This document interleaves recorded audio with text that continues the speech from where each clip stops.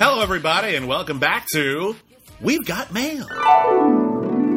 It's the podcast where we answer your emails because we like you. My name is William Bibbiani. I'm a film critic for The Wrap and Bloody Disgusting, and everybody calls me Bibbs. Bibbs EY, because we like you. My name is Whitney. Bibbiani.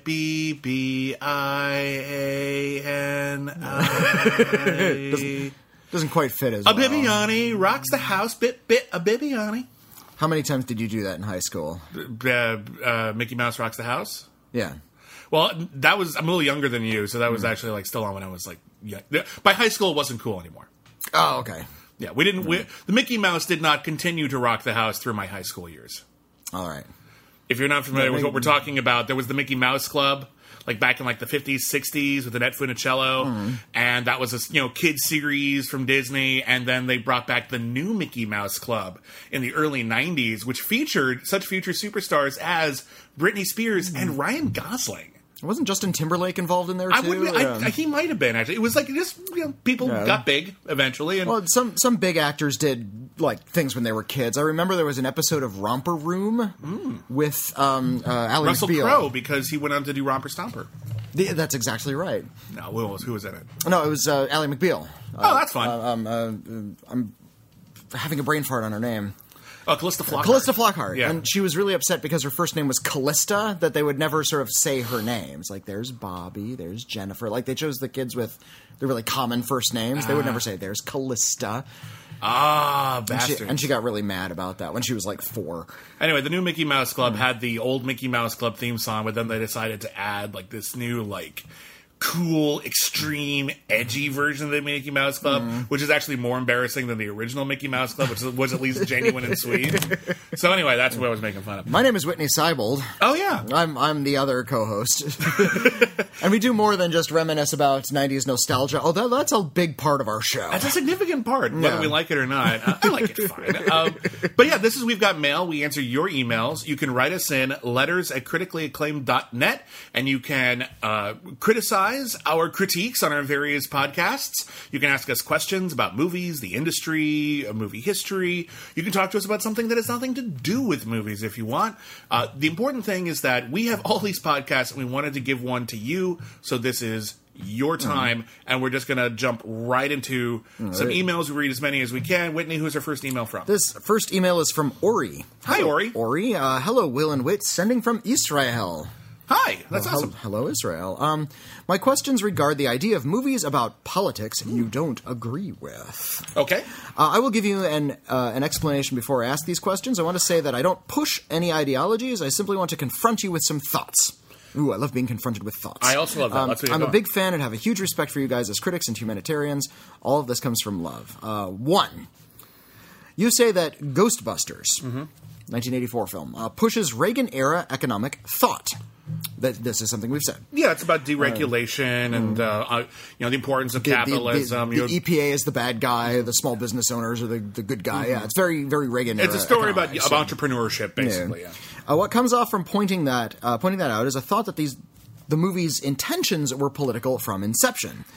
Now we know that mainstream Hollywood picks go by a formula and that there should be protagonists and antagonists in order for there to be conflicts. That's basic screenplay stuff. By that thinking, wouldn't that mean that movies choose to have an antagonist who represents something you don't think should be antagonized, mean that the people push an agenda?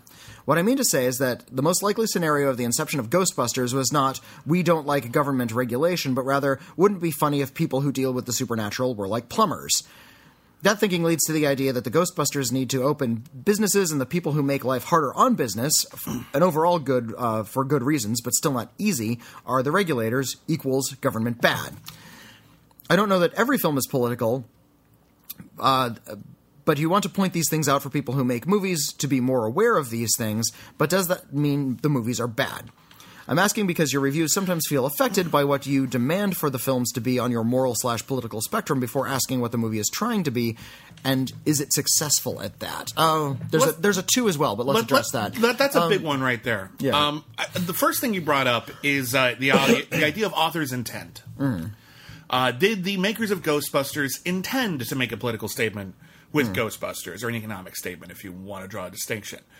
And the answer to that is, I don't think it matters. I think you're probably right. I think on some level, the fundamental joke of Ghostbusters is, what if people who had this fantastic job catching ghosts using sci-fi technology were basically just exterminators in New York City? And if they had to deal with all the same issues that any other small business would have to deal with in New York City. That's the joke. Juxtaposition of the supernatural and the unbelievably mundane. Exactly. And that's a great joke, and it works really, really awesome. And you're right. The natural extrapolation of that is to make sort of the EPA the bad guy, is to make regulation the bad guy. However, here's what it boils down to. They didn't have to make the movie about that. They could have said to themselves, okay, well, that's a natural extension, but I disagree with that message, and we don't want to propose that or support that, so let's make the movie about something else. And they could have easily done that. Also, regardless of whether they supported the message or thought it was merely incidental, it came out at a time when we were talking about these things. It supported these concepts that were in the cultural dialogue. And as a result, it's hard to extricate it and just say, oh, it has nothing to do with it, even though everything in the text supports it having something to do with at least a general position on economic disparity. Yes, absolutely. Yeah, it doesn't matter. That's the best way to put that. In terms of author's intent. Whether or not they intended it is insignificant because that's what's in the movie. And especially when we, in the present, are looking back at a film that was made in 1984, we have a little bit more context for the kinds of political philosophies that were in the air of a previous era. Yeah, when you're in the middle of something, it's a little hard to sort of take a step back and look at the big picture because you're worried about the immediate fallout of every single thing happening in society. Or just how ephemeral those political ideas might be. Yeah, in the long run, they might not have lasted. Exactly. Yeah. So we're able to say in the present that that's what what that film turned out to be about in retrospect. Does it make the movie good or bad? Well, no, I don't think so. I think that is simply a little bit of, I suppose, sociological analysis, which is part of a critic's job. We are in a way sort of amateur sociologists. It's part of our job. It's not the biggest part, but every work of art is a statement about the world that made that work. Exactly, of art. And that's what I was about to say. And this is sort of a line we fall back on criticism a lot: is that every piece of art comes out of the world that made it, and everything is either criticizing something that came before, criticizing art that came before, criticizing the world around it, or tacitly approving of something in the world that they don't feel like is worthy of criticism. And if it's not tacit, it's usually propaganda. Yeah. Which is its own genre, basically. It's not even necessarily the worst thing in the world. It's just extremely blunt and oftentimes a little tricky. I've come out and said that the Avengers movies are pro-military movies. Because they're all about combat. They're about joining the army. I don't disagree. I don't necessarily think it's the headshot you think it is, but I also don't disagree when you bring it up and you cite your examples. I don't think... I think there's a lot more going on. There's this huge tapestry of characters, and there's a lot of different littler things going on. But I think overall, you look at those movies as a big sort of military commercial. And that's a way to say that makes them bad or good. Right. Whether or not you approve of that philosophy. So, for the record, if we go off of the political or economic philosophies of Ghostbusters, and I support small businesses, I support entrepreneurship, but at the same time, I also support government regulation. Right. If you think about it, Walter Peck is wrong in specifics. Because he shuts down, the reactor at the bottom of the thing, but his overall principle is actually quite sound. Well, he is concerned because they have a really dangerous nuclear reactor. In their building that's unregulated. They have a nuclear accelerator on their back. That's how they. That's not safe. That's not. They are even afraid of it. They switch them on. It makes this big humming noise, and they kind of back away from these monstrosity machines they're wearing. Ghostbusters know they specifically say that if we accidentally bump into each other while we're catching ghosts, all of reality will unmake itself. Yeah, Walter Peck has a point.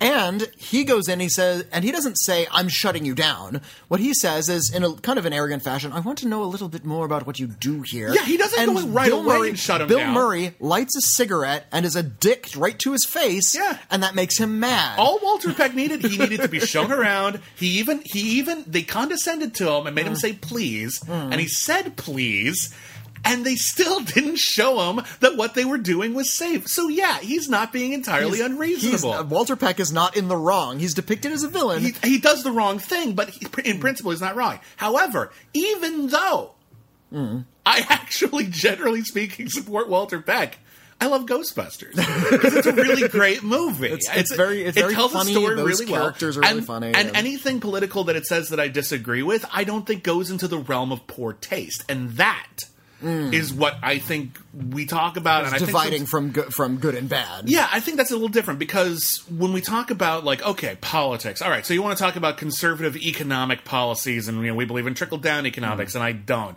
And you talk about something like, say, Brewster's Millions, which is all about trickle-down economics, and how if one person had an enormous fortune, but they used that fortune entirely to fund other people, and that would improve the world, that would work. Now, in practice, I know that doesn't work because I've paid enough attention. We've tried it enough to see that it doesn't work. But I can appreciate that movie because its intentions are good. It's a funny film. It doesn't really do anything in poor taste. If, on the other hand, your ethos is something hateful, like if we're supporting politically something like these people don't deserve rights, I'm not going to find that in good taste, even if the rest of the movie is good. I am turned off by the ugliness of the message. So that, for me, is the line. It's not whether I disagree, it's whether the point that you're making I find to be in poor taste. And on some level, film criticism, a lot of it, unless you're just doing pure critical analysis and leaving qualitative statement out of it, as soon as you get into qualitative statements, you're talking about taste. And you just have to explain why you find this in good or bad taste. I agree with everything. All right, cool. Everything you just said. Well, let's talk about the second half of the email. And the second half of the email, number 2. Yeah. Continuing on the political film line, what do you feel about movies that tell real stories, but as statements you might disagree with? Example, the movie Brian Banks, a movie I haven't seen. I haven't seen that one. Tells the real-life story of a footballer, Brian Banks, who was accused of sexual assault that turned out to be false. It was trying to be an Oscar bait issue film starring Aldous Hodge and Greg Kinnear. I feel very conflicted about the movies such as this. On the one hand, it's a true story of a big tragedy. On the other hand, putting out a film with this subject in 2018, at the height of the Me Too era, can't help but look like a counter-argument against the movement. Yeah. Trying to put myself in the head of the studio chief trying to decide whether it's better or worse to make the movie or not. Both choices feel like you're erasing one side of the story, and someone is trying to get hurt by it. What do you think? Sorry for the long letter. Again, not writing from a place of hate or disagreement, but from a place of challenge.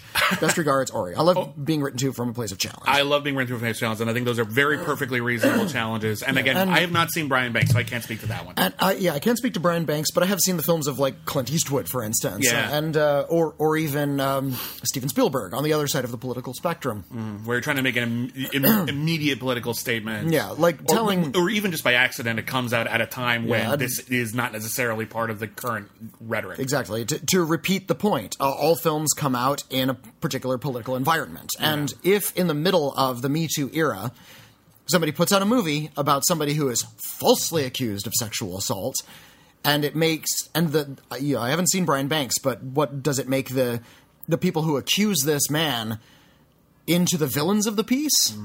Yes, that is a counter-argument to Me Too, even though Me Too is not mentioned in that movie. Well, I mean, you look at even here's an example. Me Too is not mentioned in that movie. To mention Clint Eastwood, who was a pretty staunchly conservative filmmaker, at least at this point in his career. And I don't know if his earlier films all had that necessarily philosophy attached to them, but a lot of them did. Yeah. Richard Jewell. I saw Richard Jewell. I can speak to Richard Jewell. Okay. And Richard Jewell isn't specifically about the same thing, but it is about the way that the news can work itself up into, sort of a riot, into a sort of a maniacal context, and it can perform acts of character assassination. Now, this is something that is not uncommon. This has happened as long as there's been news, basically. Ask Monica Lewinsky about that. Yeah, exactly. So, like, the idea that someone is in the public crosshairs for a good reason or a bad reason, and for whatever reason, the news has decided that they're big news. We need to put them in the headlines all the time. They sell papers. They sell ad space. We need to talk about them all the time, and we're going to describe them in a negative light because that's what we've got. Okay. That sucks. Richard Jewell is a movie about how that sucks. It's a bigger story about a real-life security guard who actually prevented a lot of deaths in a terrorist bombing. He found a bomb in a public space. He did all the right things. And some people did end up dying, but it ended up being way less bad than it would have been if he hadn't been there. But through a series of, media misinterpretations. Well, partly media misinterpretations, partly because, the law enforcement will look into everybody there. But because one of the people they looked into, because he was there, was Richard Jewell, the media latched on to that, oh, he's a suspect.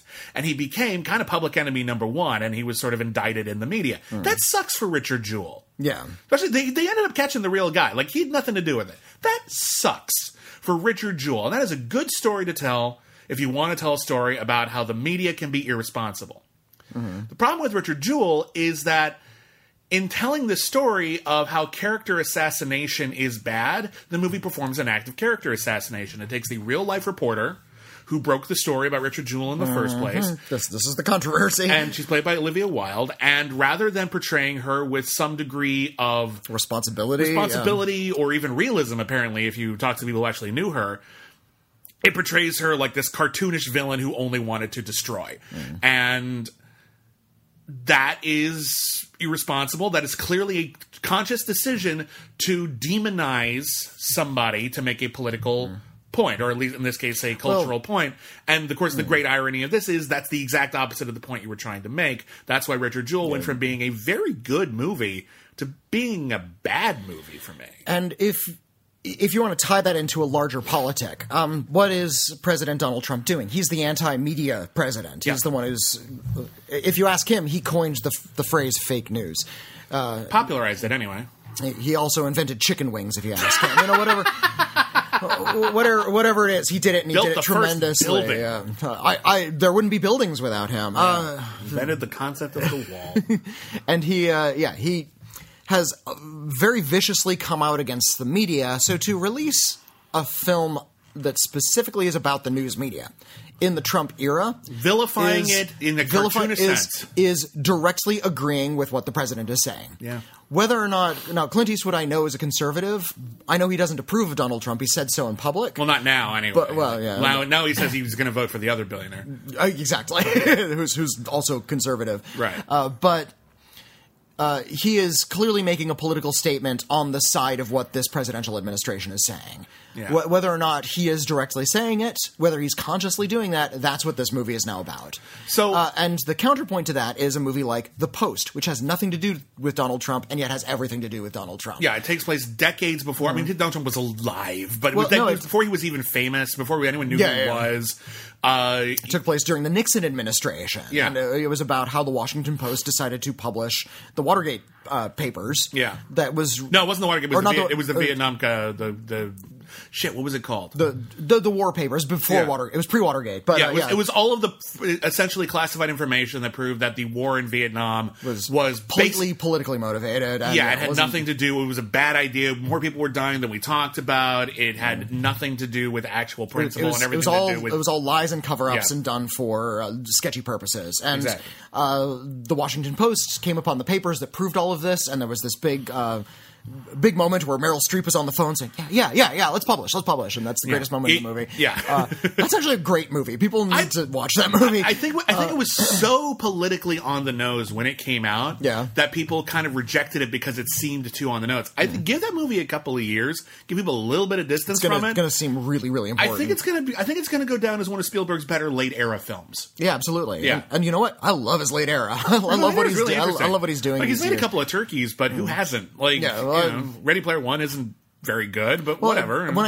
I refer to his later era pictures, I refer to his non-action pictures. Like I think Tintin, Ready Player One, and Crystal Skull. His heart is not in those movies at all. I think he had a lot of verve in Tintin. I think he lost a lot of his taste for that kind of movie. I think Tintin is him having fun with new technology, and unlike the new technology he was playing with in Ready Player One, I think it's got some real innocence and vigor to it. All right.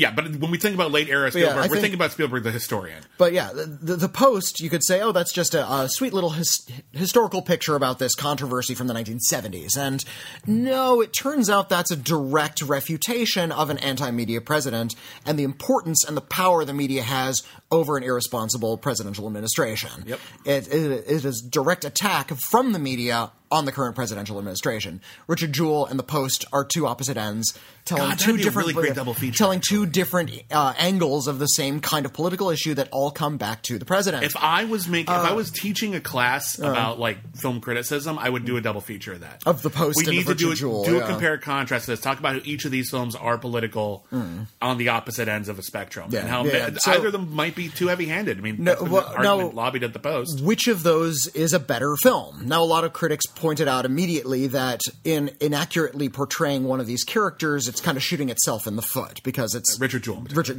Jewell. Yeah. The only criticisms of The Post were it's kind of slow-moving and boring. Well, also a little heavy-handed. And it's Spielberg. You can't accuse him of being subtle. It's fair. But yeah, you look at like Munich. Munich's very much about 9/11. You look at Lincoln. Lincoln is actually about gay marriage in many ways. It's about the fight for contemporary civil rights, telling an old civil rights story. Yeah. I know about Bridge. What's Bridge of Spies? Does Bridge of Spies have a particular corollary? Well, I mean, it's a Cold War story, and I'm not really sure what the political corollary is. I'm trying to remember exactly. I think it's when it came out. I think it was more about sort of the end of the quagmire of the Bush administration. I think that's what that film was kind of criticized, even though it came out during the Obama years. But I think it was about how like government spy rigmarole is actually a lot more damaging, even when it comes to like simple mistakes. What is a traitor? Like, there's a good line in Bridge of Spies where they're talking about, this guy Mark Rylance is a Soviet spy living in America, and he's captured, and so Russia wants him back, and the United States doesn't want to give him back, and Tom Hanks has to defend him, even though he's like the most hated man in the country, and people are like, he's a traitor, and Tom Hanks is like, no, he's not. He's Russian. He's very loyal to Russia. That's not a traitor. He's just a spy. Like, you call him a spy and say that's bad if you want, but he's not a traitor. Everyone's just like, isn't that splitting hairs? Who gives a shit? And he's just like, I know, but I'm his lawyer. What do you want me to do?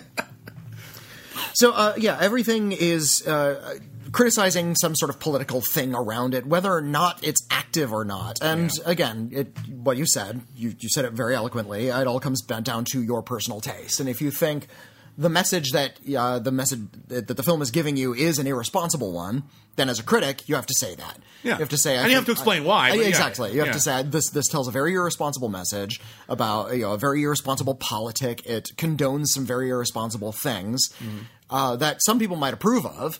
But if you notice that as a critic, you have to say this goes against some sort of personal moral code I have. But I also think it's your responsibility as a critic to point out if it does something well. Like, again, Richard Jewell is a hypocritical film.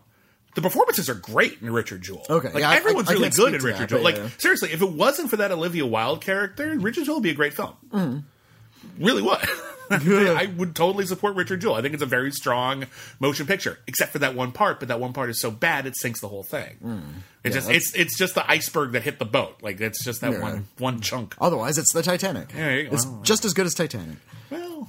Richard Jewell, just as good as Titanic. I think it's William Bibbiani. Do not quote me on that. Says Whitney Seibold putting words into William Bibbiani's mouth. As long as it's credited that way. All right. Let's move on. All right. Thank you for the letter, Ori. That was really insightful, and I'm glad we had a conversation about it. Here's a letter from Paula. Hello, Paula. Hi there, Bibbs and Rockmeister McCool. Yes.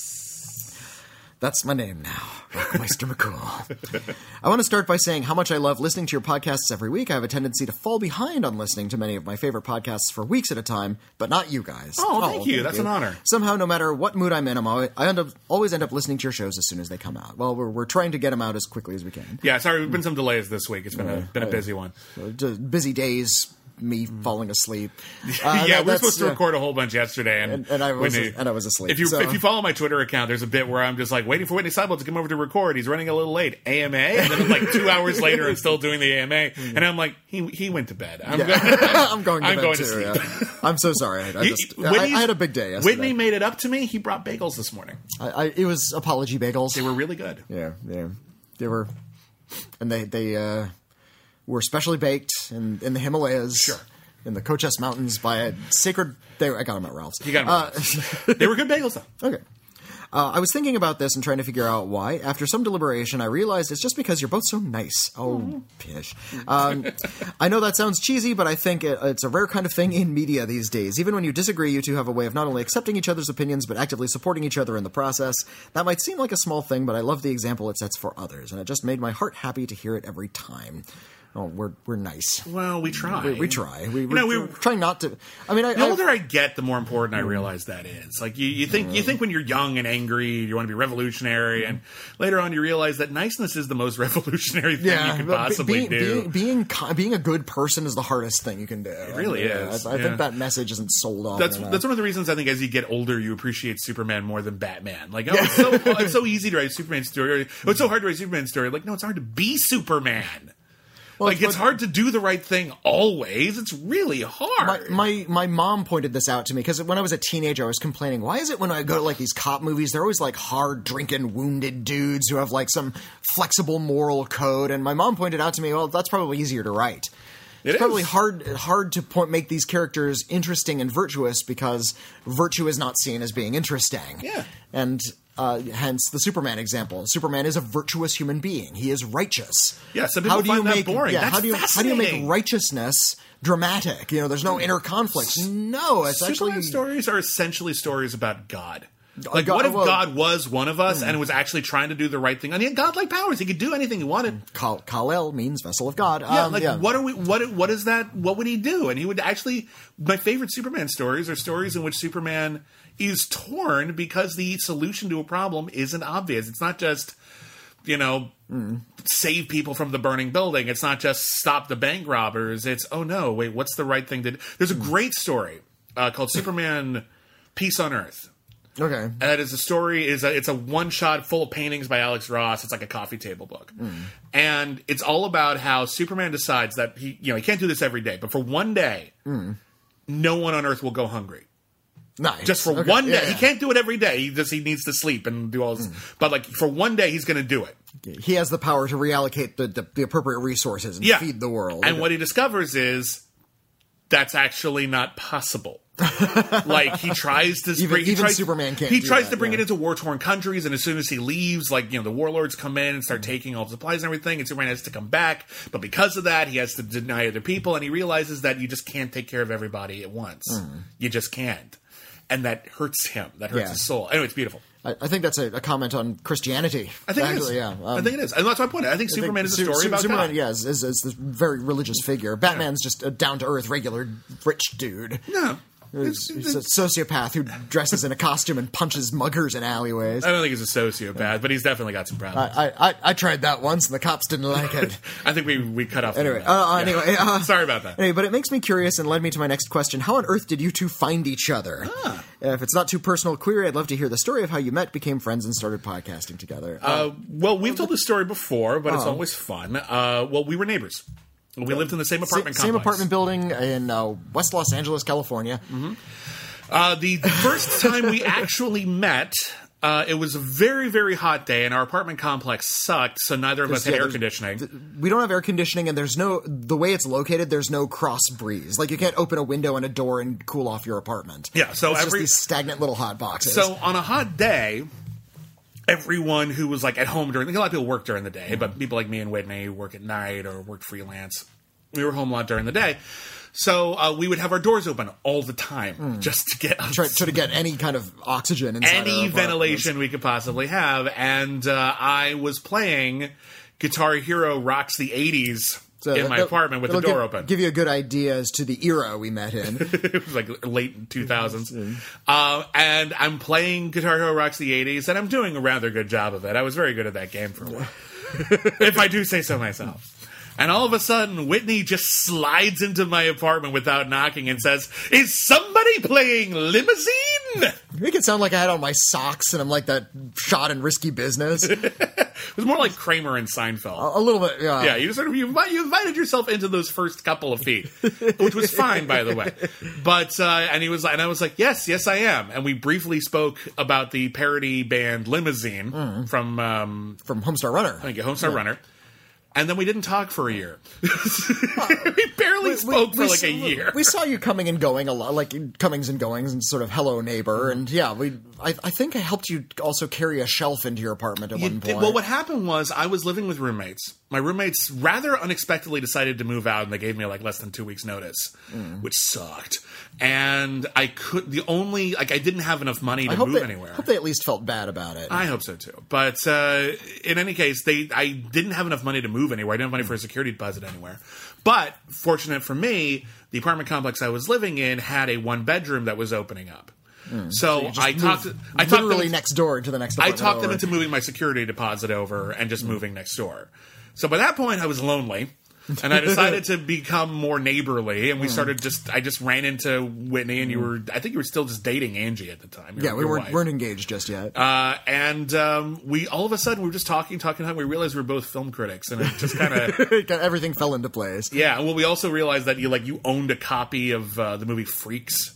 Or Freaked. Freaked, yeah. You own a copy of Freaked. That was a good sign. We both like brain donors. That was a good sign. That we could bond over our mutual love of brain donors. I remember you were testing me at one point, and you were like throwing aside, what do you think of RoboCop? Oh, I love RoboCop. Okay, good. What do you think of Aliens? I don't like Aliens. It's like, I don't know you, man. That sounds like something I'd do 15 years ago. Or 10 years ago. You said, what do you think of Aliens? I said, I'm not a big fan of Aliens. And you did. You looked at me as if like a lobster just crawled out of my nose. It's like I don't know you, man. You even said, it's like I don't even know you. Which is weird because I didn't know you yet. No, we didn't know each other we knew each other kind of. But you got a gig with the website Crave Online. I'm not sure how you got that gig, but I had done a little freelance work for them, just doing a couple of reviews. They had lost their film content editor, and because I had bravely stepped in. Yeah. Well, they knew I was good with deadlines. They knew I was responsible. They liked my writing, and so they offered me the gig, which I was very fortunate to get.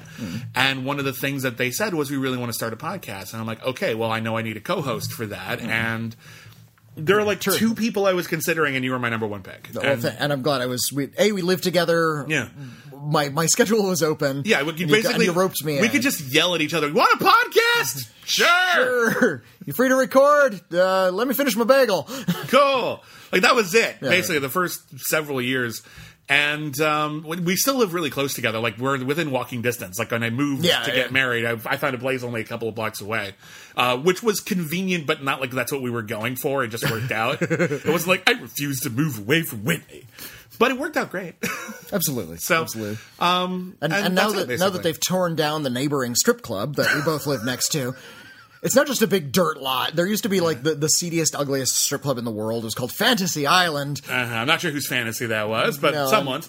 Well, it used to be a tiki bar called Kelbo's. It was like a Hawaiian bistro, and they sold like some of the strongest drinks in town. A lot of people have nostalgia for Kelbo's, and then Kelbo's went out of business, and some really seedy strip club moved in. Yeah, for a long time. For a long time, and then Fantasy Island recently failed, and they just raised it. Now it's just a big dirt lot. Well, we have a crossbreed.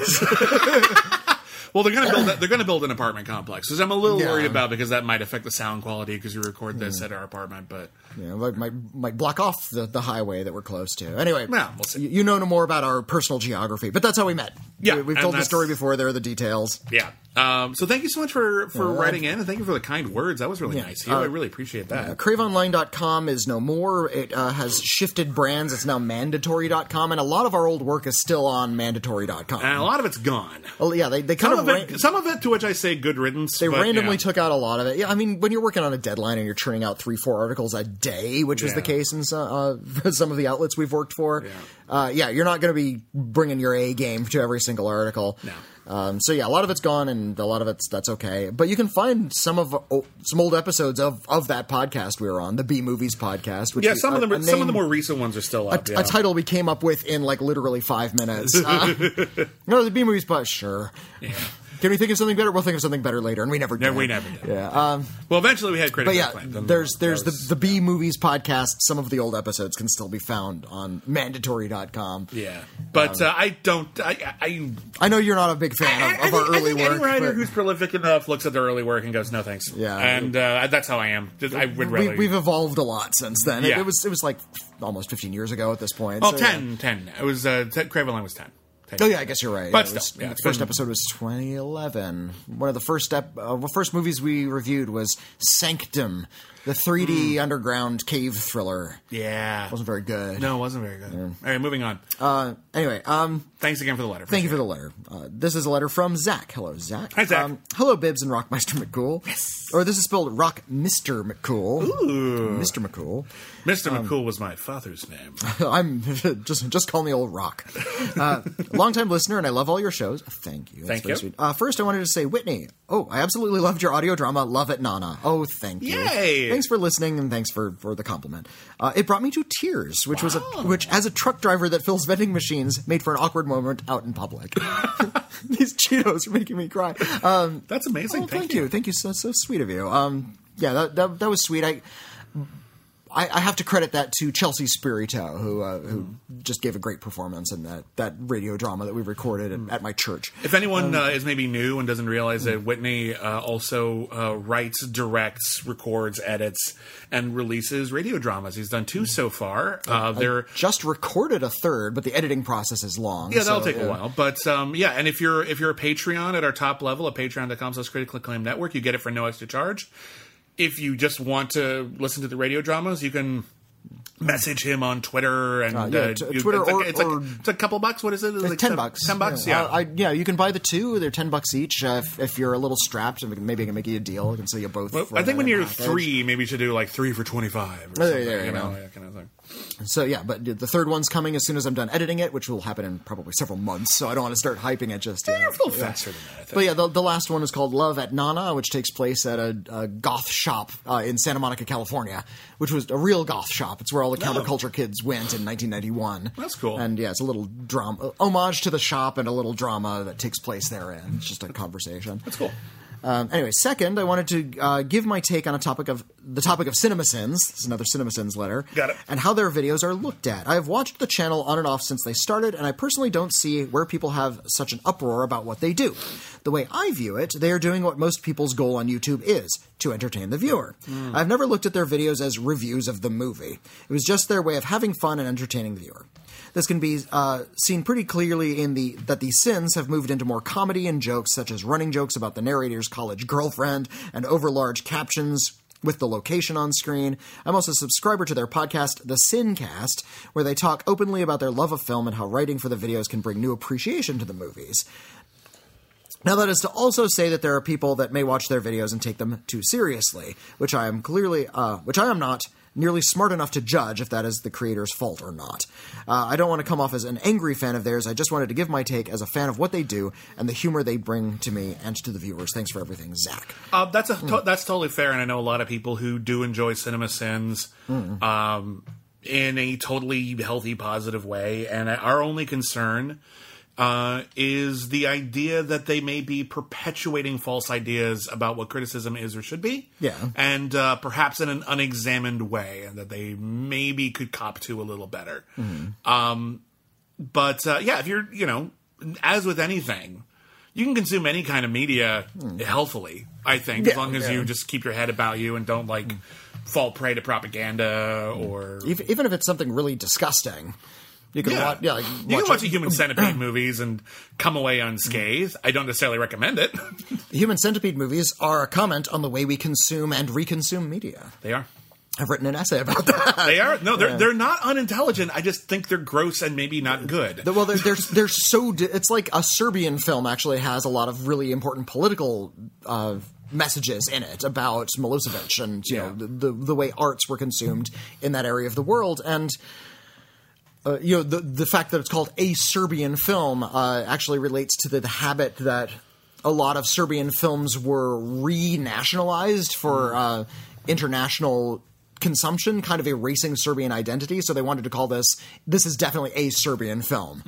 And this is the disgusting things there's a lot of really important political commentary going on in a Serbian film. The problem is it's so repulsive that it's difficult to consume any of those messages. Right. Now, of course, we're not calling CinemaSins repulsive. What we're just saying is that there may be different takeaways depending on how you view it and depending on what attitude you come into it with, what your knowledge of criticism might be. And it's something that's kind of deeply personal to us as critics. I think if you're not a critic, You might look at CinemaSins and say, who gives a shit, what's the big deal? And you might be right. But as it would be like if, for example, you read a lot of articles about, say, cops, and they're talking about how movies portray police officers and how it's not realistic, and that creates an unrealistic expectation of police officers. I remember when CSI was first a big hit show, I read articles in the Los Angeles Times where the police departments are talking about, like, yeah, now everyone thinks that we're going to bring in a fucking laser and, like, a chemical bath or something like that for every single crime scene. Put on the goggles and the blue lamp. Yeah. A, we don't have the budget. B, if we did have the budget, we don't have, like, enough crews to cover every single crime constantly. So where there's a constant backlog here. Yeah, we could give you the full CSI treatment in 6 months. Yeah. It's just not plausible. CSI is a fantasy of how this works. Reminded of that great scene in The Big Lebowski where they find his missing car. It's like, oh man, who stole this? And the cop is he's in the impound lot. He's got a clipboard. He's just a uniformed beat cop. It's like, oh yeah, there's probably somebody just puked in it. I'm sorry, it smells so bad. Or maybe a vagrant slept in your car. It's like, well, who took it? Do you have any leads? And the cop just like looks up from his clipboard, just like a small beat, and he like switches into sarcastic mode. Well, we have some people down at the crime lab looking into it. It's like, but, we could, we're working really hard on this. They got us working in shifts. And then he cracks up. It's like, leads. It's like, just be glad you have your freaking car back. Right. So my only concern, well, not my only concern, but my principal concern with something like CinemaSins is that it makes, to people who don't pay attention to film criticism, it might make it seem like film criticism is just a list of nitpicks. Yeah. And there's a lot more to it than that. And it also suggests that, like, those nitpicks have greater validity than they actually do most of the time. Like, every once in a while I'll nitpick. Every once in a while I'll find a real plot hole that pisses me off. Usually it's not a big fucking deal. I mean, those nitpick videos, and we've been talking about this a lot in recent Letters episodes, those nitpick episodes, the notion of the cranky critic, the sort of the critic who comes at films in bad faith, who are going at it, to make a comedy bit rather than offer any sort of criticism. They use criticism as sort of a springboard for bits. Is sort of a little bit damaging to criticism. And I felt that audiences were, and I thought the CinemaSins people themselves were, doing a kind of savvy parody of that kind of nitpicky culture. That they were sort of making, in compiling everything that was, quote, wrong with a movie, they were sort of sending up this habit, this tendency a lot of people had to nitpick on movies. I didn't think that they were sort of being nitpicky necessarily themselves. I thought they were doing but that functionally is what they're doing regardless. Again, it took me a long time to realize that nitpicking and a satire of nitpicking look identical. So it was kind of difficult for me to defend them after a while. But yeah, if they have some sort of ancillary podcast where they're talking about delving through all of these little nitpicks, writing about them, gives them a way of looking at film in sort of a more intelligent way themselves, then that's wonderful. If they provide a counterpoint, that's great. Yeah, if they are providing a counterpoint, that's fine. Fair enough. And we didn't mean. I don't think we ever meant to fully go into this total rant about CinemaSins. It just came up in a thing, but like. We're film critics and we're defensive about the form, the medium in which we take it very seriously. So I rant on Twitter a lot about when some filmmaker says, "Oh, so this critic is just a jerk. They're just a failed filmmaker." And it's like, "Hey, Chris McQuarrie, let me tell you a thing about critics." And that's my contribution to culture as a rant on Twitter. Well, I'm a small man. We're all small. Here's a letter signed off as Anthony, your loyal listener who may have unknowingly become a podcast junkie. So here's a letter from Anthony. Greetings, Beastman and Rockmeister McCool. Thank you. This McCool is spelled Kuhl. McCool. McCool! You're off the case, McCool! McCool's a good cop! I hope this note finds you most excellent gentleman well. Thank you. I know in many entertaining discussions you've had asides about music, and I have a question related to music in movies. Oh, cool. My question was inspired by a child that I saw when I went to go see Guardians of the Galaxy Volume 2. While waiting in the theater lobby for a friend to show up, Blue Swedes Hooked on a Feeling came over the speakers, and a boy of no more than 10 years old lit up. He began to belt out the chorus, serenading his family with his rendition of that oldie. I'm Hooked on a feeling. Sorry about your ears, anyone listening to earbuds. Whitney, don't hit the table. That's the most important part, that double drum hit. I know, but you didn't have to kill us. Since I'm actually older than that version of the song, but still slightly younger than the original B.J. Thomas version, it really warmed my heart to see a young'un being so enthused about a classic song. My guess is that he took to it thanks to the first Guardians of the Galaxy movie and the Blue Swede track being used heavily to promote the film. Yep. Of course, the child's love of the song also could be the result of a good parenting, which in case those parents totally rock, or maybe they're just a Reservoir Dogs fan. That's where I was first introduced to that version, yeah. I think it was in a commercial as well. But anyway, another instance where I've noticed fairly recent movies leading to a renewed popularity of old music include Iron Man's inclusion of the soundtrack of the Black Sabbath song that shares its title. Yep. I remember the guys in their 20s were coming out of the movie saying how they needed to hear that song again.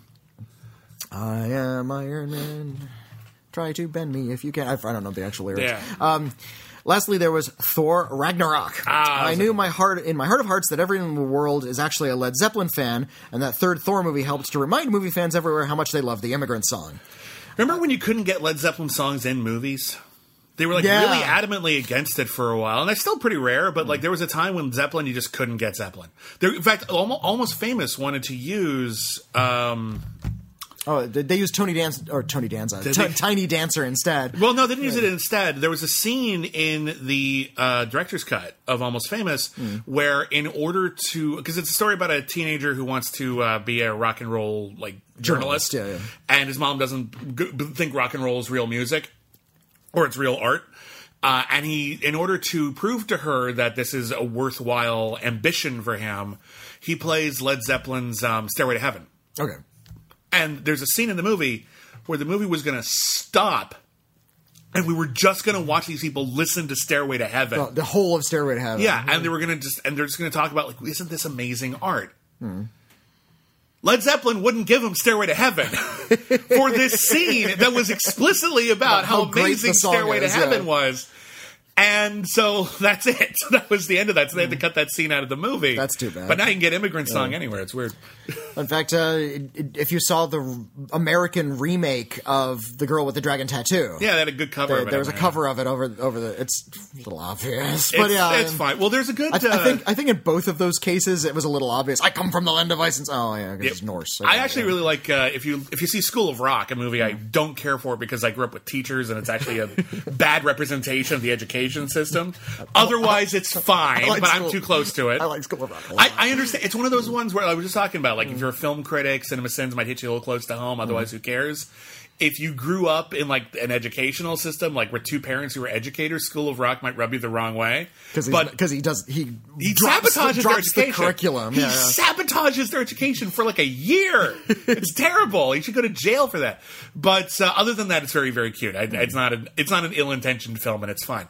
But they wanted to use in a really short scene that was just going to be the whole class singing Immigrant Song. But they had to beg Led Zeppelin to do it. So what they did was, in that scene where they were actually performing all at the end and had a huge crowd, they filmed a video of Jack Black begging Led Zeppelin let him use the song, and had thousands of people in the crowd beg, "Please, Led Zeppelin, let them use the song!" It's on the DVD. It's really cute. Oh, that's really funny. Yeah. Anyway, Immigrant Song. Let's face it, there can't be any question that track is, and will always be totally awesome. True. Immigrant Song rules. Yeah. Immigrant Song's awesome. I'm really hoping this trend of classic pop and rock continues to be discovered by younger generations. If it does, I was curious to hear what songs you'd like to see introduced to young moviegoers. And it doesn't have to be chart toppers. It can be the songs that are just near and dear to you that never caught fire for whatever reason. Well, the example you didn't cite is the one from my own youth, and that was The Resurrection of Queen by the movie Wayne's World. That was a big one. That movie became a chart topper again. Yeah. Yeah, just because Wayne's World popularized it. It wasn't even that big a hit originally. Bohemian Rhapsody wasn't a big hit. They had to sort of fight to make it the single, and it was and all of the criticisms they brought up in Bohemian Rhapsody by Mike Myers, because he resurrected the song. He plays the character in that scene. That's a cute bit, and I'd never complain about that bit. Yeah, but that's the best bit in the movie. Yeah. But he's right. It's too long. It's too long. It's too weird. It's not hummable. Yeah, it's hard to put on the radio. You can't play any other songs in that block. It's part ballad, but then there's a weird bit in the middle, and it's a brilliant song, but it's not a single as we currently know it, or ever did, really. So yeah, because of Wayne's World, because that movie was a big hit, and because they decided to employ Bohemian Rhapsody in this bizarre sort of way, in its entirety at the beginning as its anthem. Almost, they they faded in and out a couple times, but they pretty much play the whole thing. Yeah, then these kind of funny characters get behind this really bizarre song, and it just hit just right in the early 90s. Sure. And yeah, Queen records started to sell again. And in fact, some would say not only is Bohemian Rhapsody resurrected, but Queen is resurrected. They were kind of fading. Yeah, Queen again, they were a Queen little was bit on of the a way cult out. band at that point. Yeah, they were on their way out. Like a lot of bands, their popularity had waned, and then Wayne's World made it contemporary again. So yeah, Queen definitely got it waned and then it waned. Let's see. So yeah, what songs would you want to hear? On a related note, which songs from film soundtracks do you think never got a fair shake? My go-to example is Wang Chung's Hypnotize Me from 1987's Inner Space. The song made it onto the American Top 40, but peaked at 36, and isn't one that comes up much in discussions about music from the 80s. As always, I wish you and your families all the best and look forward to every new podcast from you fine fellows. Sincerely, Anthony. Thank you. I think it's interesting because you got to remember that pop music in movies was not a thing, really, until... really the 70s was really started coming together in earnest. It had been done a little bit, mostly in like a lot of experimental films in the 50s. Scorpio Rising is the most famous example. But Martin Scorsese started to employ actual pop music tracks in movies set in the 50s and 60s, and people started to follow suit. And it wasn't until I think The Big Chill that it became huge to do that. You could sell the soundtracks, those Motown hits, and you could were all compiled. Yeah, and you could like sell nostalgia for this music. But the thing is that something like The Big Chill was being sold to people who remembered the music at the time, and now you get all the big hits on one record, and also you have a connection to them because of this movie, so it's a bit more emotional. When I was young, and I was like there when this started to really become like a huge trend, these oldies soundtracks. Was it Stand By Me? No, though that was a good one. For me, the first one that made me like, this is all music from before I was born, and I totally fell in love with it, was Good Morning Vietnam. Oh, there you go. Yeah, great soundtrack. Great soundtrack. Some of Robin Williams' bits haven't aged very well, but a lot of them have. A lot of them are really funny. But yeah, Sloop John B. was like my favorite song for a really long time. It was just a good collection of smash hits. I'm trying to remember another one that was really cool. One of my favorite like jukebox soundtracks is French Kiss. Okay. Just really, really great French romance tunes, a couple of covers that are like in French, and it's just a really, really good hanging out in your backyard with someone you love, having a couple of glasses of wine kind of track. Like my parents used to listen to it all the time. Okay. And it's just a good collection of songs. So that's that's a soundtrack that I felt like never quite got its due. The soundtracks I really admire are the ones that kind of dig up or resurrect old hits. Now, for somebody my age, something like Blue Sweet's Hooked on a Feeling has always been kind of around. So when I hear it on the soundtrack of something like Guardians of the Galaxy, I'm like, oh, that one again. Yeah. That's not creative. And I kind of get snippy about it. This is a bad soundtrack. This is all old ringers. They're introducing it to teenagers who've never seen it before. Thinking of a 10-year-old singing Hooked on a Feeling because of Guardians of the Galaxy. That warms your heart, doesn't it? A little bit. It's like, okay, somebody needs to hear that for the first time. Exactly. And so there are some filmmakers who are really, really good about employing pop hits. Scorsese is one of them. Yep. My boss, Quentin Tarantino. Tarantino's very, very good at it. He's resurrecting quite a few great jams that totally flew under the radar otherwise. Like, no denying. My favorite is John Waters because he listened to like the trash gutter rockabilly from the 1950s, which I love. Listen to the soundtrack to Hairspray, which is full of like there's a couple of original early songs, 60s dance hits, but but they're not hits though. They're like movies, songs that were kind of hits. Yeah, they were like hits in Baltimore and like but like 60s, they weren't actual hits. So like they're just these weird songs about different bugs. There's a face-off in the movie where somebody dances to the roach and then somebody else dances to the bug. Yeah, like these are and those were actual dance songs in the early 60s. But they're kooky and weird, and no one would remember them if they weren't in Hairspray. Yeah, the original Shake a Tail Feather, which was in Blues Brothers, but that was in Hairspray as well, the original track. Wes Anderson used to be really good about this too. His first, like Rushmore, and in particular, had a really, really good I know soundtrack. He had an interesting soundtrack for The Life Aquatic, which was all covers though. Sue George did covers of Bowie covers, covers, and I think he did them in Portuguese. And apparently, no one told like Wes Anderson until after the tracks had been like recorded that Sue George just changed the lyrics. Like just singing whatever. Except for the parts in English, he was just saying whatever he wanted. Yeah. Just great. So yeah, soundtracks that like I think should have gotten big. I think Big Night is a really, really great soundtrack. I have a lot of affection for that movie. You can tell. Yeah. Trying to think what other good soundtracks. Now there are. you bring up Guardians of the Galaxy, and we've talked about this endlessly. How here's where the '90s nostalgia comes back.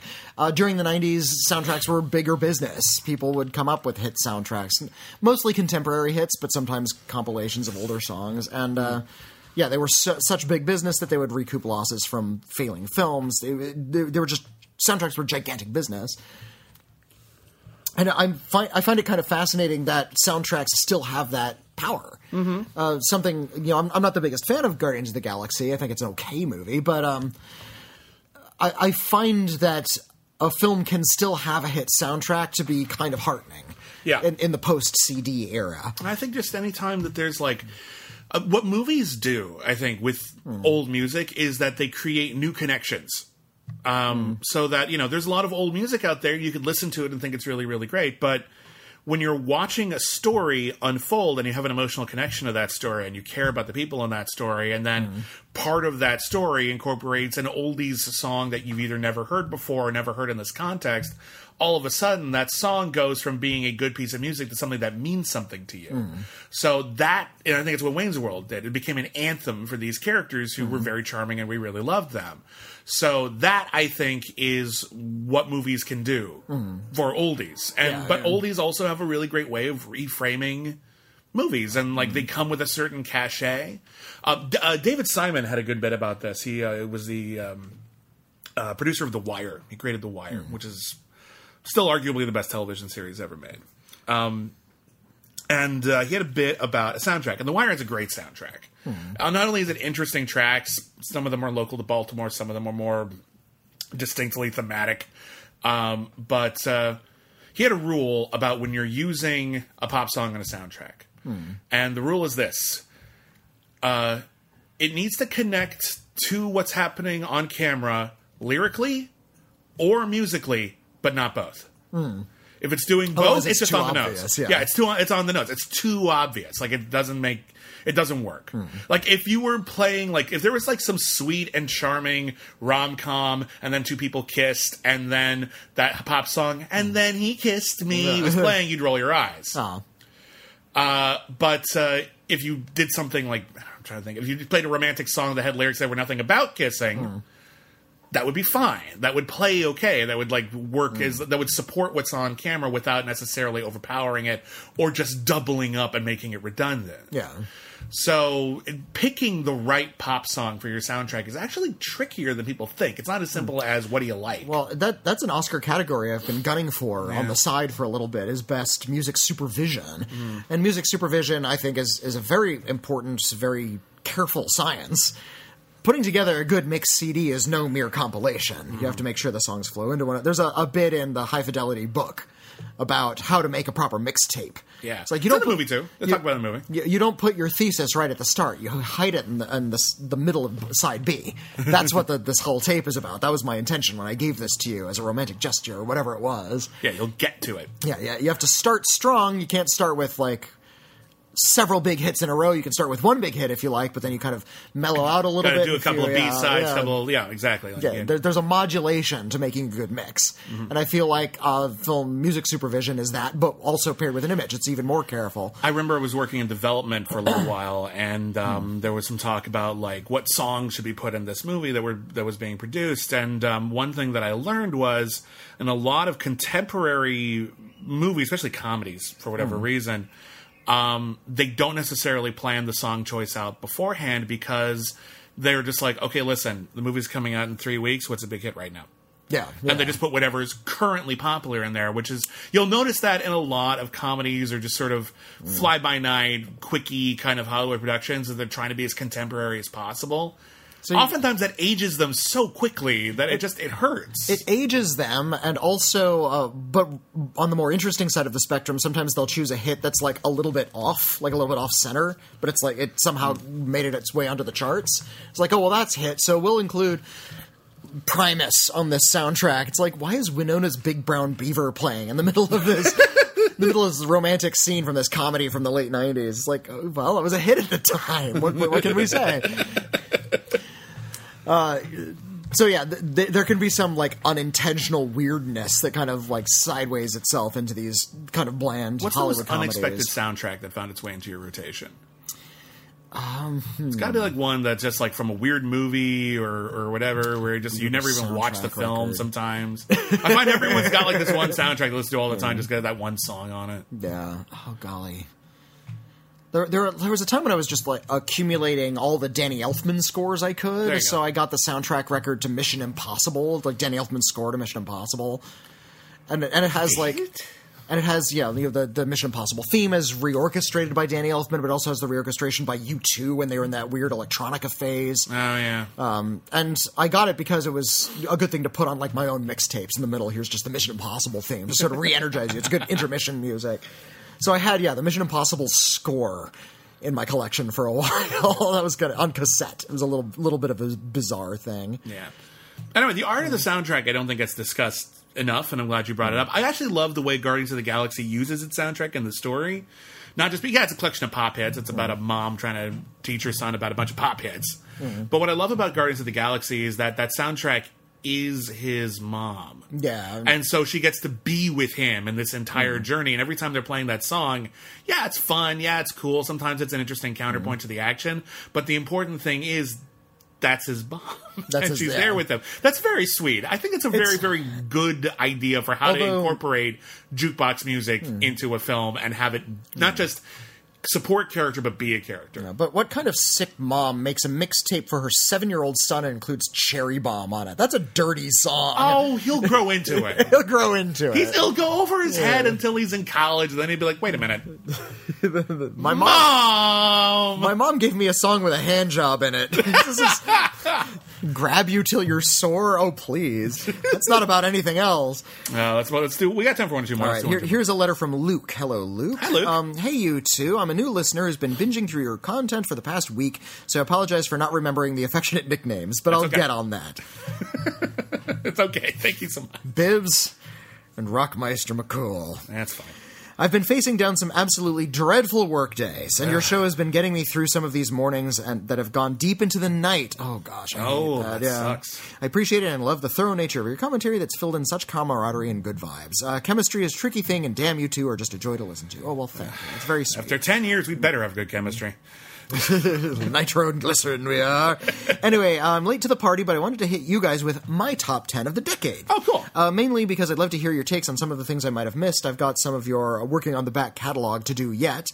But also because these movies I feel strongly about and would love to get you guys to watch. Are they the best? Maybe not. I have a strange relationship with artistic perception and find myself liking the strangest things sometimes, but they're the movies that have stuck with me, made me laugh, made me cry. I love someone with interesting taste. Let's do this.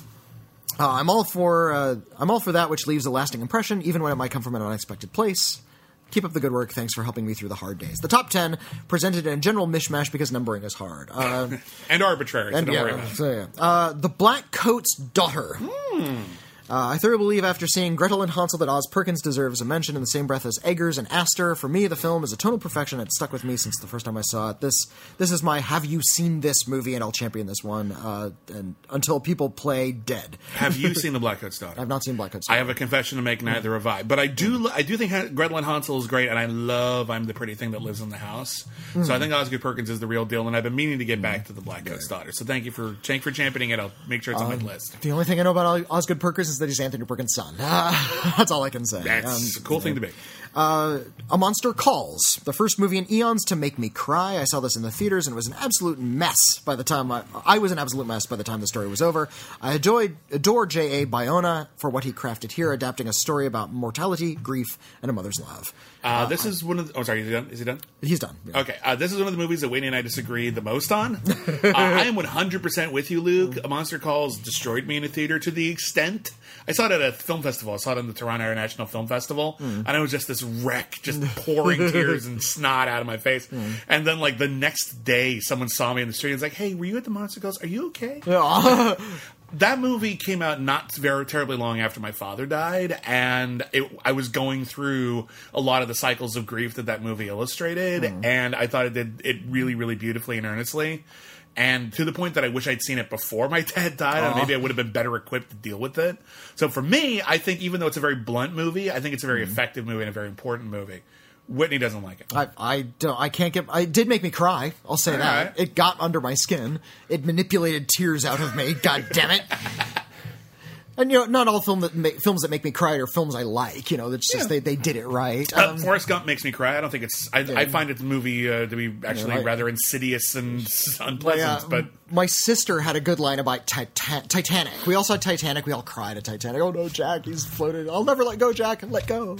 And she said she saw it. It made her cry. And then, a couple hours later, she was mad at the man for making her cry. It's like, yeah, you realize pretty quick you were just manipulated. That's how it was in A Beautiful Mind. Yeah. Right, yeah. It felt forced. I feel like Titanic's pretty genuine. I feel Monster is pretty genuine. A Beautiful Mind, I was watching, I was like, oh, God, it's so beautiful. He kept her handkerchief. And I'm like, wait a minute, that's really contrived and shit. Damn it. Yeah, A Monster Calls, I think, is maybe a good treatise as to, why certain people might get into storytelling, but I think there's a lot of ham-fistedness and a lot of just bad ideas presented in that movie. I don't know about bad ideas. I think grief is very blunt regardless. Grief is blunt, but I feel like the characters are forgiven for horrendous behavior because of grief. Well, that's not a responsible thing to say. I don't think it's about society forgiving them. I think it is about one of the things that gets wrapped up in grief is feelings of guilt. Oh, I'm grieving wrong. And being able to forgive yourself for being in grief was actually something I had to learn. Okay. So I think it's one of those things where if you're not going through what the movie is telling you to go through, maybe that lesson doesn't apply. Well, maybe so, but I also think that being in a grieving process shouldn't forgive you for doing a lot of property damage and hospitalizing people. I'll grant which you is that. Something that the film actually argues for, that those things are okay in certain circumstances. And I don't think they're okay. I think I think it says it's understandable. Well, understandable or not, the kid is not punished in the movie. And that's kind of... That didn't sit well with me at all. No. We can have that conversation. Anyway, moving on. Paddington 2. I'll never be able to say just how much I love these movies. And somehow the sequel improved the clever wit and dry British humor that I thought might have been lightning in a bottle. On my bad days, and as someone who suffers from depression, there are a fair few of those. Yeah. This goes into the Blu-ray player, and things start to seem a little less scary. Paddington 2 is really, really cute. I feel like I'm the only one who prefers the original, though. I think they're both fine. They're both great. I watch them all any time, but if I had a choice of watching Paddington or Paddington 2, I'd watch Paddington 1 every time. I think I do like the second one a little bit better. The idea of a cartoon bear improving prison via marmalade is kind of brilliant. That is a great bit. Absolutely 100%. I'll give you that. It's a wonderful movie. I kind of prefer the original. But also on the list, Thoroughbreds. This is 100% a stage play of a stage play sort of film, literally considering how it came to be. But the chemistry between the two leads and pitch black satire is a singular note I'm always thrilled to hear played. Arrival. Oh, wait, did you see Thoroughbreds? I didn't see Thoroughbreds. Yeah. So, Arrival. I heard this one come up on a lot of the lists you read with good reason. It really is cerebral sci-fi at its best. Agreed. I really love Arrival. The Drop. I've been reading Dennis Lehane for over a decade, and while this is probably his most digestible work, there's a brilliance to its ease, and I admire and appreciate. That movie got completely overlooked, and I think that movie is great. Tom Hardy That's plays the one with the puppy. Yeah, Tom Hardy plays a bartender whose boss, James Gandolfini, in what was his last released movie.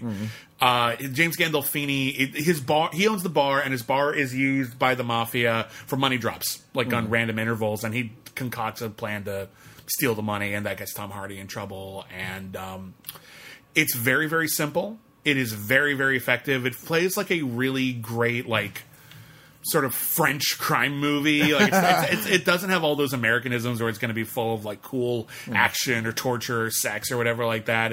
And Tom Hardy's really, really great in it. I love the ending so much. The Drop is great. I'm so glad someone put it on their list. Didn't quite make mine, but it's really, really, really, really good. Yeah. I hope more people see it. Seriously, if you want to see a crime movie that most people overlook that's just really smart and well done, The Drop is excellent. The Drop. He also lists Ex Machina. There you go. It's a hell of a thing trying to decide between this and Annihilation, but in the end I can't pick against the small cast and the escalating tension of AI playing the winning hand. I love every note of this movie right up to its menacing final scenes. Yeah, I really dig Ex Machina. And Ex Machina grew on me over time. I think it wasn't until someone had aptly pointed out, to the extent that I felt bad about not really thinking about it, that it's not even remotely about artificial intelligence, but it's about men trying to figure out women. That I was just like, that, shit, yeah, that's so obvious. How did I miss that? That was me, by the way. I know. It's a film that's not about AI as it is about misogyny and creating the ultimate person, creating the ultimate woman, and what makes the ultimate woman? Treachery. That's a big part of that movie. No, it's what men think women are. That's basically it, and that's what undoes. For me, that's what makes that movie unique. I look at Annihilation, and I like Annihilation a lot. I think it's great, but I see all the pieces in Annihilation. I see all the pieces that it came from. John Carpenter's The Thing, The Color Out of Space, blah blah blah blah. Ex Machina becomes its own thing, and I think it's really awesome. I think Annihilation gives itself away in the title. It's about self-annihilation. It's about this very Freudian concept. About that. Yeah, this Freudian concept that we are driven to destroy ourselves, and I think it plays very well. Is it a little obvious? Yeah, but I think it's still excellent. But if I well. had to pick one or the other, I'd pick Ex Machina. Take Shelter. I became a Jeff Nichols fan when I saw Mud, but it was Michael Shannon's magnetic and heartbreaking performance in this gem that solidified him as a director whose work I'd see no matter what, plus a towering and Oscar-worthy performance by Mr. Shannon. I have actually not seen this one. I didn't see Take Shelter. I saw Midnight Special. But yeah, I saw Mud. I saw Loving, which was good, a little Oscar baity, a little formulaic, but it was very well made. Loving, it's so sweet and downplayed. Almost nothing happens in Loving. That's kind of the problem with Jeff Nichols. Is that, I mean, again, maybe it's not Take Shelter's problem, but a lot of his stuff is so underplayed, it's almost to a fault. Mud has this lurid, sweaty Tennessee Williams quality that I think lifts it out of that sort of Ozark noir. Well, also because it's about kids and stories about childhood. Everything seems super important because you're a child and everything is super important. It's the only thing you've ever done. And I think that lifts it out of it. Whereas the other stuff is, it's a little restrained, maybe to a fault sometimes. The Man from U.N.C.L.E. Yay! I have a weird relationship with Guy Ritchie in that I never seem to like his movies that I'm supposed to like. This one was one of the most pleasant surprises in recent years. I had a smile on my face from beginning to end and rewatched it more times than I care to admit in a court of law. And the last film on the list is Okja. Oh. I'm including this film because, while being a huge admirer of Bong Joon-ho, it actually changed my life in setting me on a path towards a cruelty-free lifestyle. It made me think about the things I'd taken for granted. It set me on a different path, and while there are swings it takes that are foul balls instead of home runs, there's still enough to connect to save them from being strikes. Baseball analogies, yay. In the end, it changed my life, and I couldn't make a list without including it. Okay, first off, Man from U.N.C.L.E. I love Man from U.N.C.L.E. Man from U.N.C.L.E., yes. Really stylish and fun. It's great. I think it's Guy Ritchie's best movie. I think the story sucks. I think a lot of the writing is bad. It's not about the story. But it's not about the story. It's about watching Armie Hammer and Henry Cavill in suits, and it does it exceptionally well. Agreed. Whitney and I don't like Okja. No, we're the two of the only ones who are kind of down on it. And actually, this is a really excellent example of... people talk, you're only looking for movies that support your politics. I support the politics of Okja just fine. I find it really ham-fisted. Well, it's in making it like a fantasy, it undoes a lot of its messages. Yeah. It's about... it takes place in the future.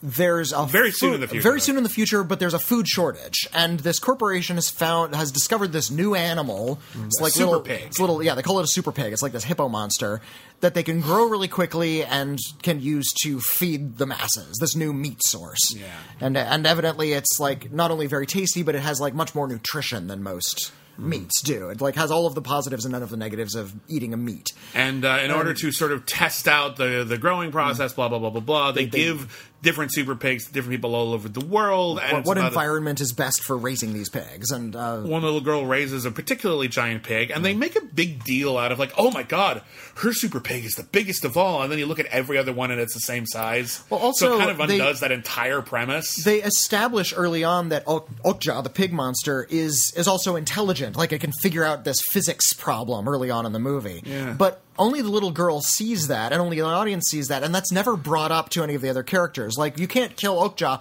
Okja is actually intelligent. Yeah. And, but this is actually... And here's the thing. I'm on the side of the evil corporation in this movie. That's never a good sign. Which is never a good sign, because I actually do agree with the politics. I actually am a vegetarian, and, I think making meat is very cruel, but... you don't need to come up with this weird science fiction conceit to sell that. Just watch Richard Linklater's Fast Food Nation or any documentary footage of an actual slaughterhouse. Well, and that's going to be more effective. A lot of the things that they come up with in Oakjaw in order to solidify just how horrible the treatment of this fictional animal is aren't things that actually happen. They're actually there's actually more consideration for the animals in real life, and those animals are treated very, very badly in real life. You didn't need to go that far. You're kind of undermining your own message in that by they're trying to make it worse than it even is. This, like the vegetarians in that movie are this like really weird cadre of like super terrorists led by Paul Dano that I'm not sure hypocrites. And I'm not sure if we're supposed to laugh at them or not. And then like Tilda Swinton is a twin, and that makes no sense because there's no difference between the scheme of the twins. There's no particular need for it at all. It doesn't thematically connect. If there was some big twist in that movie where it was revealed that Okja, and it's revealed, and spoilers for Okja, it's not much of a spoiler, but it's revealed that it's a genetically engineered animal. I thought that from the beginning. Yeah, and that's kind of implicit in what's going on. We discovered this animal, so you made it. Okay, that's fine. And if they had announced that actually Okjas are humans and we just tweaked a few genes to make them look like... Yeah, that would have been kind of shocking, and it would have sold the point. If they had revealed to these people, no, they're intelligent and you can't murder these intelligent animals, that would be one thing. If it turns out they were really people and we're cannibalizing ourselves to survive, that would be another thing. But they're just animals that they're sending into a slaughterhouse. They're not doing anything different to these animals. I mean, not significantly. Than they do to a cow. So when they show, like, there's this big hedgehog, in the middle of this big show, we're going to show you what they're really doing to these animals. Most people understand that or don't care. That's what, That's it's a problem. You want to say that's a problem? We can talk about that. But I had this talk what did you think was going to happen to these animals? You're going to make them and slaughter them. That was the understanding. That's what we're already doing to cows, and the whole point is we're low on cows, so we've invented a new animal. How is that any less immoral than what they were previously doing? I actually agree with the overall ethos of Okja, but I don't think it works. And I don't think it works like dramatically. Yeah. I had a talk with Shane Black. I interviewed Shane Black once. I think only once, but I interviewed him for The Nice Guys. And Nice Guys, by the way, great movie. Really funny, fun mystery. There's a bit at the end of The Nice Guys where a conspiracy is revealed, and the movie sort of ends with, okay, good, and we've revealed this thing, this big bit of corruption. I won't reveal what or how. And the implication is, and now everything will be okay. It's like at the end of Clear and Present Danger, when Harrison Ford stands up to the President of the United States and goes to talk in front of Congress, and that's just it. We don't see the president in jail. We just see him go to talk in front of Congress, because the implication is, once he talks to Congress, everything will be okay. And they'll get the bad president out of there. And now that it's out there, and it's like it's in the papers, it's in the courtroom, everything will be fine. Right? And I talked to Shane Black about this, and it was right around the rise of, Trumpism and all this kind of stuff. And I was just like, do you actually believe that would actually solve anything nowadays? And he's like, no, I think we need to change the way we write these scripts. Yeah. Because the fantasy of now that the lie or the conspiracy or the evil has been revealed, we won't stand for it and everyone will reject it. People are so addicted to whatever ethos they have, to whatever hero worship they have, to whatever party affiliation they have, to whatever conveniences they have, that they're not going to change just because you tell them it's bad. Some will. Yeah. I'm not saying it's an endemic, but it's not necessarily the Capra fantasy. But it feels like an easy fix, and just life doesn't work that way right now. Yeah. Like if life works that way right now, Trump would be out of office. It would have been like, okay, you did all these terrible things. We impeached you. We saw all this evidence. You let the evidence in because the system isn't corrupt. Can you imagine we're going to be like, wow. Can you imagine him at a podium just bashfully saying, well, I made a mistake and I'm really sorry. I really don't know what I'm doing. I can't even imagine it. Yeah. It would break my brain. Can you imagine him walking out of the White House without being dragged? No. I remember, that really scares me when I think about it. Do you remember just before he was elected, he had one press conference, and it was supposed to be about him kind of apologizing for the whole... For being so anti-media. No, it wasn't for being anti-media. It was supposed to be him for saying that Obama wasn't born in this country. Because that was accurately seen as something that was A, false, B, really racist. Which was, both of those things were accurate. There was false and racist. Trump makes everyone wait, walks out to the podium, and just says, President Obama was not born in this country. I can end this conversation right now. He took credit for ending the argument. You perpetuated it. You can't just take credit for ending it. Yeah. You can't just end it and be like, I've decided to let it go. I started a crisis. Oh, no, I take it back. I take it back. There, see, look, I ended a crisis. Yeah.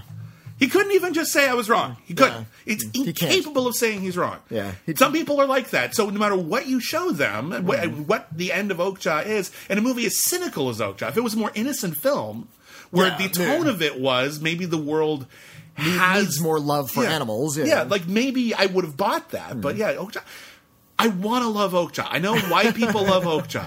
I just don't think it works. But again, if it made a huge difference to you, and I want to make this clear, whatever critiques we have with the form of Okja, if it made a big difference to you, if it set you down a positive path, if the message hit you, that's a great movie to you. It just didn't work for me. Yeah, it didn't work for me either. But I'm so glad it hit you. I'm so glad it set you on a positive path. I think we both put it on our worst of the year list. And people, it's a good thing no one listens to us, because otherwise people would have been mad. Yeah, I guess so. And now that Bong Joon-ho has won Oscars and Parasite won Best Picture, everyone's saying, oh, and Bong Joon-ho is just a spotless record. It's like, hang on a second. Okja is at best really blunt. I'm going to be the asshole here and say that Okja is bad and Snowpiercer is only good when you're in high school. And and of course, I'm on the losing end of both of those arguments. I like Snowpiercer more than it's very blunt, but I do think it works. I think it works. I think it works. It's blunt, but it works. I've said it before. It would have been great as a 15-minute short. And also, your argument is actually quite sound. It's a movie that's supposed to blow teenagers' minds. We need those. No, we do need those. It's true. It's okay to have a target audience who is younger and introduced to these to these topics for the first time. I understand that. I understand that's important, and I understand having these sort of easily consumed class metaphors are important for a certain age group.